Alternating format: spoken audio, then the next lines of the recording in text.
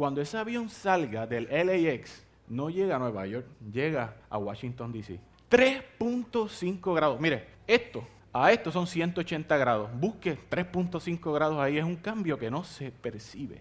¿Por qué? Porque pequeños cambios en nuestra dirección tienen repercusiones grandes en nuestro destino. Yo quiero regalarte esta frase y apúntala en tu corazón. Podemos llegar al lugar incorrecto teniendo las intenciones correctas por falta de dirección. Nosotros podemos llegar al lugar incorrecto teniendo las buenas intenciones por una falta de dirección. Esto se da en todas las etapas de nuestra vida, la crianza de nuestros hijos, la economía, la espiritualidad. Podemos ir por un camino y, no desviarnos y perseverar y llegar al lugar incorrecto, porque no teníamos la dirección correcta. Voy a llegar a un punto, no se preocupen. No sé quién fue que dijo, pero esto marcó mi vida. Esta frase dijo: podemos llegar a ser exitosos en las cosas que no importan. Tú y yo podemos llegar a ser exitosos en las cosas que no importan. Es bien triste perseverar por un camino y no quitarse y llegar al final a ser exitoso en las cosas que no importan.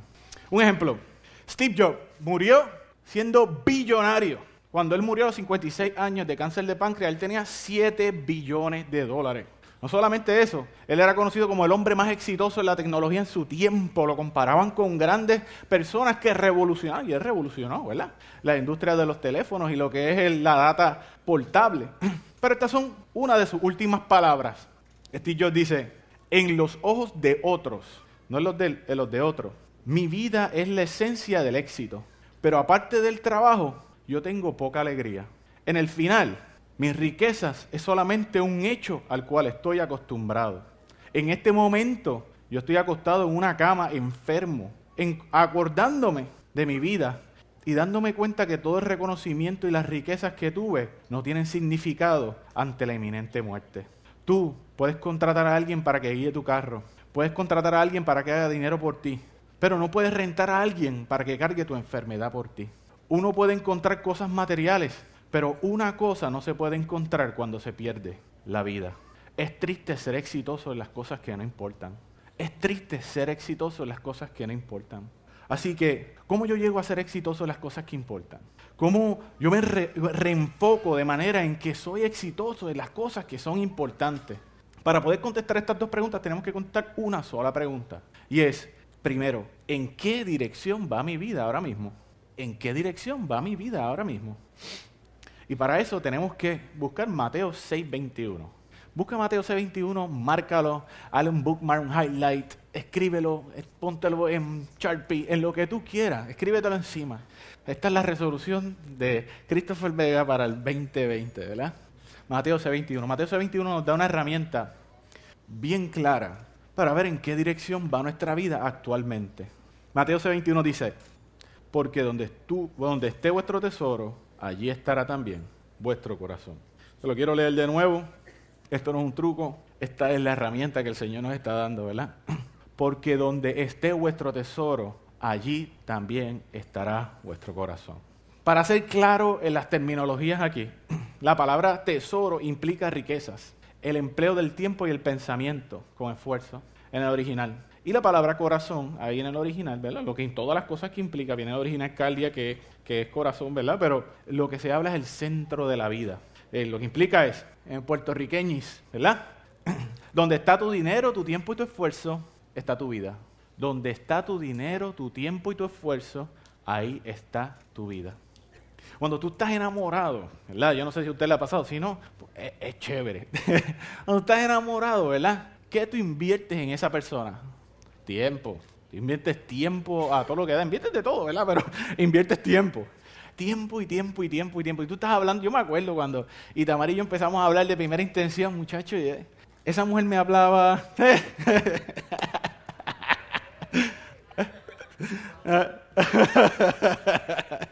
La realidad es que hablábamos tanto por teléfono que llegó un momento en que me dolía el cuello, ¿entiendes?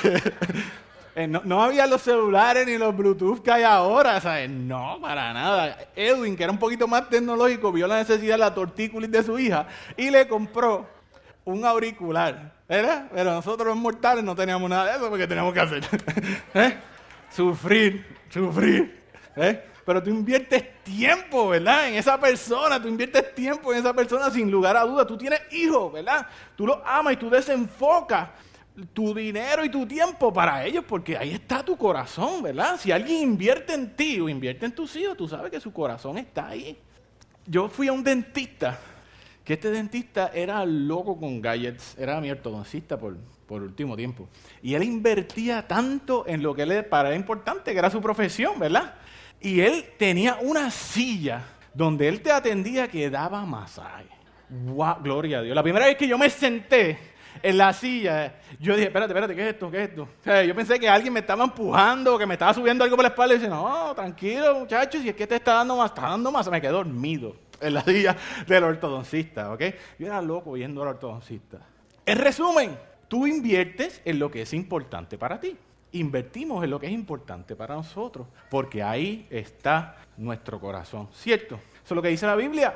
Así que yo no puedo debatir con eso. Nosotros como iglesia creemos que las cosas más importantes para nosotros son 3 cosas. Dios, la familia y la iglesia. Dios, la familia y la iglesia. ¿Amén? Amén. Amén. Si aplicamos esta herramienta de Mateo 6 a nosotros, a nuestra vida, para que podamos ajustar la dirección de nuestras vidas, solamente tendríamos que preguntarnos lo siguiente. Y hace un tiempo atrás, Efraín lo hizo sutilmente, pero lo hizo. Dijo, ¿estoy invirtiendo mi dinero en Dios, en la familia y la iglesia? ¿Estoy invirtiendo mi tiempo en Dios, en la familia y la iglesia? ¿Estoy invirtiendo mi pensamiento y mi esfuerzo en Dios, en la familia y la iglesia? Tenemos que hacernos esa pregunta. Y cuando Dios me está hablando de esto, mira, de verdad que yo estoy como que, Señor, bájale 2, porque esto va a las millas para ir para abajo. Esto es bien confrontativo para mi vida. Pero, ¿tú sabes qué? Yo quiero más de Él. Yo quiero vivir como cristocéntrico, no cristofercéntrico. Mira, esto no es todo, ¿verdad? Pero yo te voy a dar algunas de las estadísticas de cómo los cristianos en Estados Unidos, ¿verdad?, invierten su tesoro. ¿Okay? Puede ser que nosotros estemos entre eso, ¿verdad? Puede ser que nosotros estemos entre eso. El primero, la estadística número 1, el dinero, ¿verdad? Y el diezmo. Hace un tiempo escuché una predicación de Stephen Furtick hablando del dar. Este pastor es un pastor bien famoso, ¿verdad? Y son una gente bien generosa que vive en Charlotte. Y él dice que hay 2 reacciones bien comunes al tiempo de hablar del dar.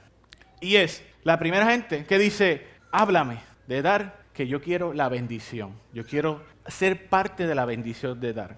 Y está el que dice, está hablando de chavo, la cosa está mala, vámonos. Él dijo lo siguiente, lo dijo en su culto ahí, abierto, ahí. Si no te miento, hay como 50, 70 mil personas viéndolo en vivo. Y dijo, si tú eres del grupo número 2, tienes problemas con la avaricia. La estadística del 2018 dentro del cristiano en Estados Unidos, ¿verdad?, dice que ya el cristiano no da el diezmo. El cristiano regular en la iglesia da un 2.5% de su salario anual. Un 2.5, ¿verdad? Eso traducido al 7.25 puertorriqueño actual, son $523 al año en ofrenda. Solo el 17% de los cristianos dan el diezmo. ¿Sabes? Si de aquí hay, por ejemplo, 200, 300 personas, pues 17 cada 100 personas dan ese diezmo. Pero de ese 17%, solamente el 3 y el 5 lo hacen consistentemente. Más interesante todavía es que las familias que se ganan más de $75,000 al año solamente dan el 1% para abajo. ¿Sabes? Que no es entre más tengo, más doy. Entre más tengo, menos doy. Menos doy. Casualmente, un adulto normal gasta $1,100 anuales en Starbucks, en café, al año, que es el doble, un poquito más de la ofrenda. No me malinterpretan, el café es de Dios. Yo lo amo, ¿entiendes? Y es del cielo. Yo no estoy diciendo una herejía aquí, ¿entiendes? ¿Okay? El café es de Dios. Pero estamos mirando la desproporción. ¿De dónde está el tesoro? ¿Me estoy explicando? Si no me doy a explicar, yo lo puedo repetir. Malaquías 3:10 dice, traed todo el diezmo al alfolí, para que haya alimento en mi casa. Este es Dios hablando. Y ponedme ahora a prueba en esto, dice el Señor de los ejércitos. Si no, abriré las ventanas de los cielos y derramaré para vosotros bendición hasta que sobreabunde. Puede ser que esta sea la única vez en la Biblia entera donde Dios dice, pruébame. Y está hablando de ¿qué? El diezmo, de lo económico. La gente dice, pero que en el Nuevo Testamento no habla de Mateo 23. Léelo, ese es Jesús hablando del diezmo, ¿verdad? Pero aquí está bien claro, Malaquías 3:10, Dios nos está retando a nosotros de que los retemos a Él en el aspecto económico, en que seamos generosos. Hay dos tipos de personas en la iglesia. Están los consumidores espirituales y están los contribuidores espirituales. ¿Sí? Los consumidores espirituales, cuando tienen que dar, dan a la iglesia. Pero los contribuidores espirituales, cuando dan a su iglesia. ¿Qué implico con eso? El doctor Mark Batterson dice, cuando la gente da, normalmente ellos no dan porque tienen que dar a la iglesia. Ellos dan porque ellos son parte de la iglesia. Es lo que hace la diferencia entre un contribuidor y un consumidor. Mira, no está mal ser un consumidor espiritual. No está mal, pero sería una buena meta para el 2020 ser un contribuidor espiritual. ¿Amén? ¿Amén? ¿Amén? Jesús dijo, es mejor dar que recibir. No dijo, es una buena idea dar antes que recibir. Él hizo una afirmación sabiendo que detrás del dar hay una bendición. Durante mucho tiempo el diablo nos ha robado a nosotros la bendición de poder dar. Es lo que el doctor Mark Batterson en su libro La Doble Bendición llama la doble bendición. ¿Por qué? Hay muchas instancias en la Biblia donde Dios da una doble porción, pero la doble porción siempre se da, ese evento siempre se da después que Dios bendice a alguien y esa persona toma lo que Dios le dio para ser bendecido y bendice a otra persona. Solamente se da en ese marco de referencia. La doble bendición no existe porque me llegó A y me llegó B. No, es que me llegó A y yo di B. ¿Ves? Y el diablo nos ha robado a nosotros a través del secularismo, el socialismo y todas estas cosas, ¿verdad? La sociedad, nuestra bendición de poder invertir en las cosas eternas. Y yo no sé si a ustedes les ha pasado, pero a mí me ha pasado mucho tiempo. Es que yo no doy la iglesia porque los pastores se van a hacer ricos a costillas mías, ¿entiendes? Mira el jeep que tiene el pastor y mira a la hermana que anda en un Datsun 210, ¿entiendes? Mira, hermano, gracias al cristianismo y a gente que ha aprendido que dar es mejor que recibir, existen tres cosas que la sociedad no existiría sin ellos. Existen los hospitales, las universidades y los orfanatorios. Todos estos fueron fundados a causa de la gente que entendió que dar es mejor que recibir. Nuestra sociedad hoy en día no existiría sin eso. Sin la gente que entendió que la doble bendición está detrás del ser generoso. Voy a hacer un paréntesis aquí, y lo estoy diciendo por si acaso lo quieren sacar, ¿verdad? de la grabación, pero el trabajador es digno de su salario. La persona que me hizo una aseveración de eso, ¿verdad? Del pastor y todo lo demás, yo le dije, mira, era un médico. Yo le dije, mira papi, ¿tú crees que un médico que tiene una práctica de 3 pacientes al día debería ganar lo mismo que gana un médico que ve 30 pacientes al día? No, que sea. Pues el trabajador es digno de su salario. Muchas veces nosotros cogemos, hiperbolarizamos los pastores que tienen un mega éxito, ¿verdad? Que tienen mansiones y todo lo demás, y llevamos allá y normalizamos ese estándar en nuestra sociedad, lo cual no es cierto. Pero ¿tú sabes qué? Voy a hacer un ejemplo y voy a hacer un paréntesis. Yo no sé si esto, ¿verdad? Pero si tu ofrenda y mi ofrenda fuera proporcional al salario que se gana Efraín y Edwin, ¿fuera tan malo para ti? ¿Cuántos nosotros amamos a nuestros pastores? ¿Cuántos de nosotros estamos aquí y no estamos a lo mejor en la cárcel divorciados o en depresión o nos hubiésemos quitado la vida ya por ellos? ¿Tú no quieres bendecir a alguien así? ¿Que bendice tu vida? Hay 3 amén. Amén. Es amén. Nuestra generosidad tiene que venir del agradecimiento, si es para ellos o si es para el Señor, independientemente, pero tiene que existir.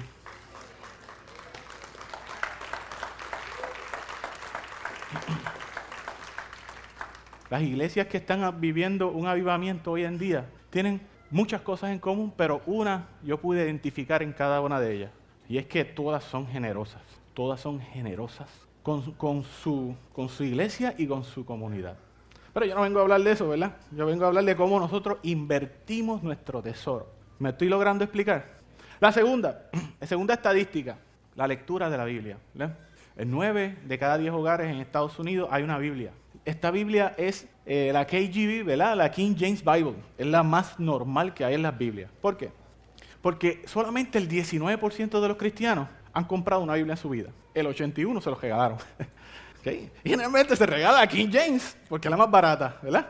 Solamente el 36 al 49% de los cristianos que van 4 veces al mes a la iglesia leen su Biblia diariamente. Y estos son protestantes, ¿verdad? Esto es un cernimiento real. ¿Okay? Estamos hablando de la gente que va 4 veces al mes a la iglesia. ¿Okay? Solamente la mitad, ni siquiera la mitad, un 36 a un 49 lee la Biblia todos los días. Pero hay un 33% de la gente que viene todos los días a la iglesia, todos los domingos, que nunca leen su Biblia. En la población general, solamente un 20% de los americanos leen la Biblia diariamente.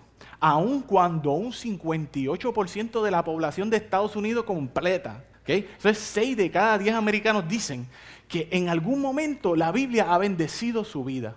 6 de cada 10 americanos dicen que siempre que cogen la Biblia, Dios impacta sus corazones y les ayuda a cambiar, les ayuda a ser más espirituales, les ayuda a ser más agradecidos, les ayuda a enfocarse mejor, pero aún así, menos de un 20% leen la Biblia una vez al mes. Mira, no se espanten, pero esto es real. En julio 6 del 2015, Christianity Today hizo un cernimiento en las Naciones Unidas. Y el 54% de los cristianos pensaban que Superman y Hunger Games eran parte del canon bíblico. Yo no estoy tripeando, ¿entiendes? Julio 6 del 2015, ¿ok? Búsquelo en Christianity Today, ¿ok? Eso habla de la falta de tiempo que nosotros le dedicamos al aprender lo que define nuestra eternidad.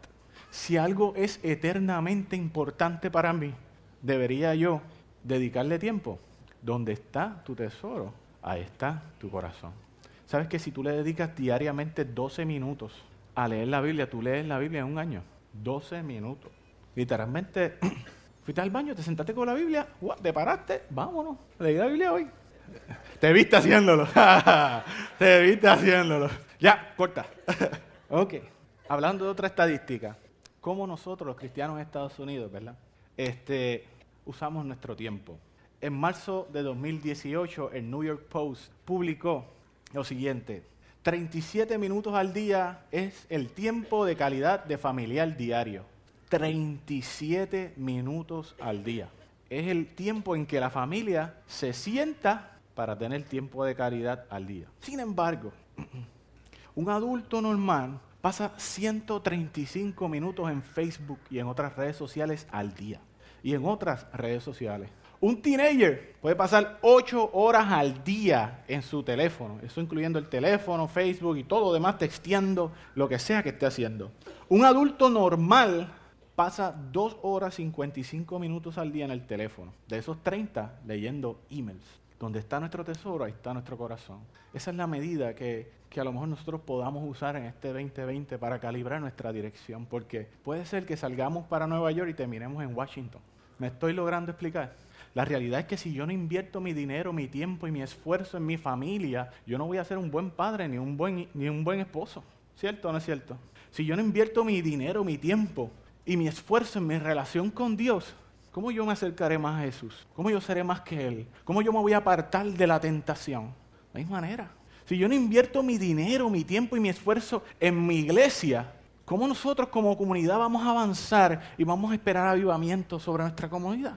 No hay manera, hermano, no hay manera. No hay manera, pero Cris, es que tú no sabes, yo cometí tantos errores económicos antes de venir a Dios. Mi esfuerzo es imposible yo dar una aportación económica. Yo no estoy hablando de aportación económica, estoy hablando de tesoro. ¿Tú no puedes aportar económicamente para el Señor? Pues aporta tu tiempo, aporta tu esfuerzo. Pero yo no tengo tiempo. Pues aporta tu dinero, aporta tu esfuerzo. Yo no te puedo dar nada, pues tenemos un problema. Ahí yo no tengo un problema, ¿verdad? Yo quiero salir de ese problema, porque donde está mi tesoro, ahí está mi corazón. Tenemos que desarrollar planes, estrategias y sistemas claras para nosotros ser intencionales en nuestro éxito en el Señor. ¿Por qué? Porque sería bien duro y bien triste ser exitoso en las cosas que no importan. Yo no quiero ser exitoso en las cosas que no importan. Yo quiero ser una camisa que diga, exitoso en las cosas que importan. Literalmente. Mateo 7:6 dice lo siguiente: no deis lo santo a los perros, ni echéis vuestras perlas delante de los cerdos, no sea que las pisoteen y se vuelvan y os despedacen. Por mucho tiempo, yo pensé que esto hablaba del adulterio y de la fornicación. Yo pensaba que ese versículo en la Biblia hablaba de eso y estaba súper equivocado, porque el contexto es uno totalmente diferente. Está hablando de la predicación, está hablando de otras cosas. Dice, no deis lo santo a los perros, ni echéis vuestras perlas delante de los cerdos, no sea que los pisoteen y se vuelvan y os despedacen. Y tú sabes qué, no es malo, ¿verdad? Nosotros usarlo como para adelante, pero está fuera de contexto. De lo que está hablando este versículo está ilustrando un dicho judío. Y los judíos estiman las perlas como algo que no tiene, es un valor impresionante, pero los cerdos y los perros en Éxodo hablan de que son inmundos, ¿verdad? Y lo que implica es que ni los perros ni los cerdos entienden o tienen apreciación de lo que es el valor. Tu dinero, tu tiempo, mi tiempo, tu esfuerzo, mi esfuerzo, tiene valor. No se lo echemos a los cerdos ni a los perros. Si nosotros somos sinceros y miramos dónde está nuestro tesoro, podemos decir si estamos nosotros haciendo, ¿dónde estamos poniendo nuestro tesoro? ¿Dónde estamos poniendo nuestro tesoro? En Éxodo 16 habla algo bien espectacular, que es cuando empezó a caer el maná sobre la tierra, ¿verdad? El pueblo está festejando porque salieron de esclavitud, pero ahora pues están desmayados, tienen hambre, porque imagínate, por el desierto pelearon un montón de cosas, se acabó la comida, ellos tenían oro, tenían un montón de cosas, pero no tenían comida. Entonces, Dios le da maná, ¿verdad? Que es la provisión diaria. Bien interesante que cuando Dios da la provisión diaria, la da con un caveat, ¿verdad? Le da como unos bold letters al final, ¿verdad? Un footnote. Le dice, ok, todos los días yo te voy a alimentar hasta que te sacies, ¿ok? A nivel de que para cada persona se estimaba que cogían 2 litros de maná. Eso es un montón. Es como 2 libras de pan para cada uno, ¿entiendes? Eso es una conversión acá cristofércéntrica, ¿verdad? Pero es un montón.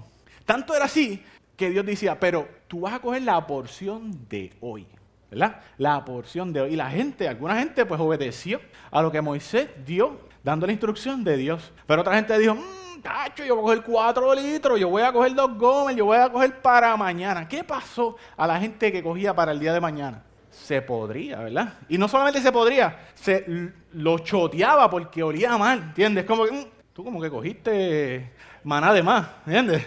O te pasa un hermanito, ¿verdad? Con un tufito, este tiene un maná de más, ¿ves? Eso era lo que pasaba, ¿entiendes? Eso era lo que pasaba. Si tú apestabas, era que había maná de más, ¿entiendes? Así que, hermano, ten cuidado. Estamos hablando aquí, ¿verdad? Esto es un chiste interno. Si te dicen que... bueno, vamos a dejarlo ahí. Éxodo 16, por si acaso. Y dicen Éxodo 16 también.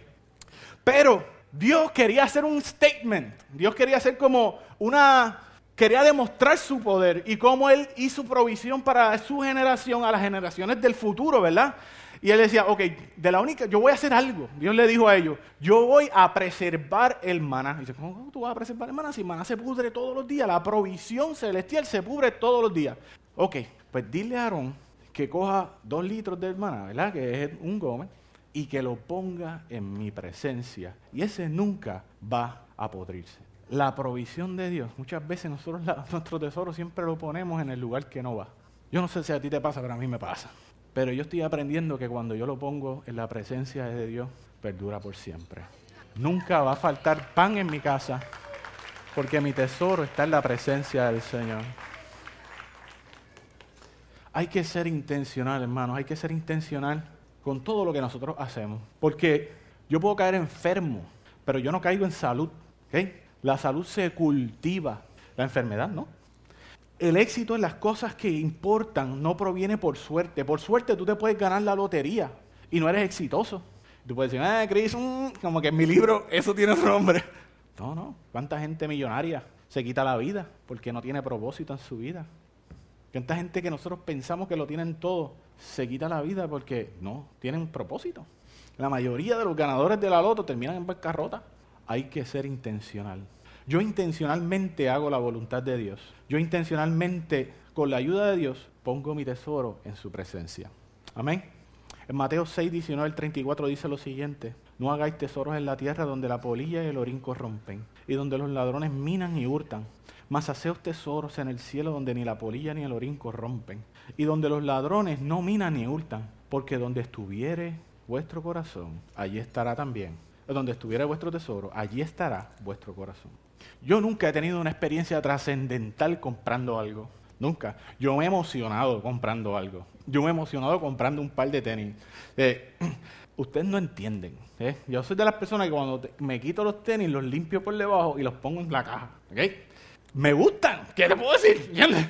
Y mi hijo hace lo mismo. Y no se los quita y los pone en la caja y los pone en el closet. Simplemente me gustan. Pero por más interesante que yo haya comprado un tenis en mi vida, nunca me ha dado una alegría que ha durado por siempre. Nunca. Por más que haya comprado una t-shirt, un pantalón o algo, un carro, ni siquiera la casa que el Señor nos regaló hace poco, nunca he tenido un valor trascendental en mi vida. Ah, qué chévere, tengo una casa, Dios es bueno. Pero tú sabes que ha tenido valor sobre mi vida.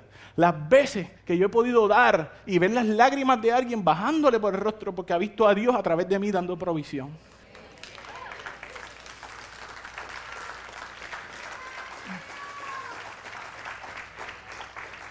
Yo lo digo y se me aprieta el pecho, literalmente, porque alguien pudo ver a Dios a través de mí. Yo pude ser de bendición para alguien. Eso es la doble bendición. Ahí es donde debería estar mis tesoros, tu tesoro, nuestro tesoro. Seamos conocidos por nuestra generosidad. Tu sacrificio es el milagro de otro. Mira, Mateo 25, 31 al 40 dice: cuando el Hijo del Hombre venga en su gloria y todos los santos ángeles con él, entonces se sentarán sobre su trono de gloria y serán reunidas delante de él toda la gente, y apartará los unos de los otros como un pastor aparta las ovejas de los cabritos, y pondrá las ovejas a su derecha y los cabritos a su izquierda. Entonces el rey dirá a los que están a su derecha: venid benditos de mi Padre, heredad el reino preparado para vosotros desde la fundación del mundo, porque tuve hambre y me diste de comer, tuve sed y me diste de beber, fui huésped y me recogiste, desnudo y me cubriste, enfermo y me visitaste, estuve en la cárcel y me viniste a ver. Entonces los justos le responderán diciendo: Señor, ¿cuándo te vimos hambriento y te sustentamos, o sediento y te dimos de beber? ¿O cuándo te vimos huésped y te recogimos, o desnudo y te cubrimos? ¿O cuándo te vimos enfermo en la cárcel y vinimos a ti? Y respondió el rey con R mayúscula. Respondiendo el rey les dirá: de cierto os digo que cuando lo hiciste a uno de estos mis hermanos pequeñitos, lo hiciste a mí. Donde está nuestro tesoro, ahí también estará nuestro corazón. Podemos tener buenas... ¿Qué es lo que yo te quiero decir para terminar esto? Tú y yo podemos tener buenas intenciones, ¿verdad? Pero aún así podemos terminar en el lugar equivocado. Esto no habla de salvación, ¿verdad? Esto habla de intencionalidad y éxito de las cosas que nosotros hacemos. Pero aún así, con una dirección incorrecta, tú y yo podemos terminar en un sitio donde nunca nos vimos y donde nunca intencionamos. La Biblia nos enseña que nosotros vamos en dirección a donde está invertido nuestro tesoro. Que ciertamente la Biblia dice que es nuestro dinero, nuestro tiempo y nuestro esfuerzo.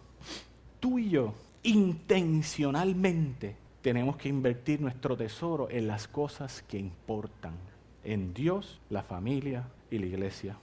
¿Todo mi tiempo? Pues mira, yo no estoy diciendo que es todo tu tiempo, pero estamos viendo la desproporción en la que vemos emails versus la que vemos la iglesia, o que leemos la Biblia, o que pasamos con nuestra familia. Yo estoy diciendo que esa proporción se tiene que cambiar.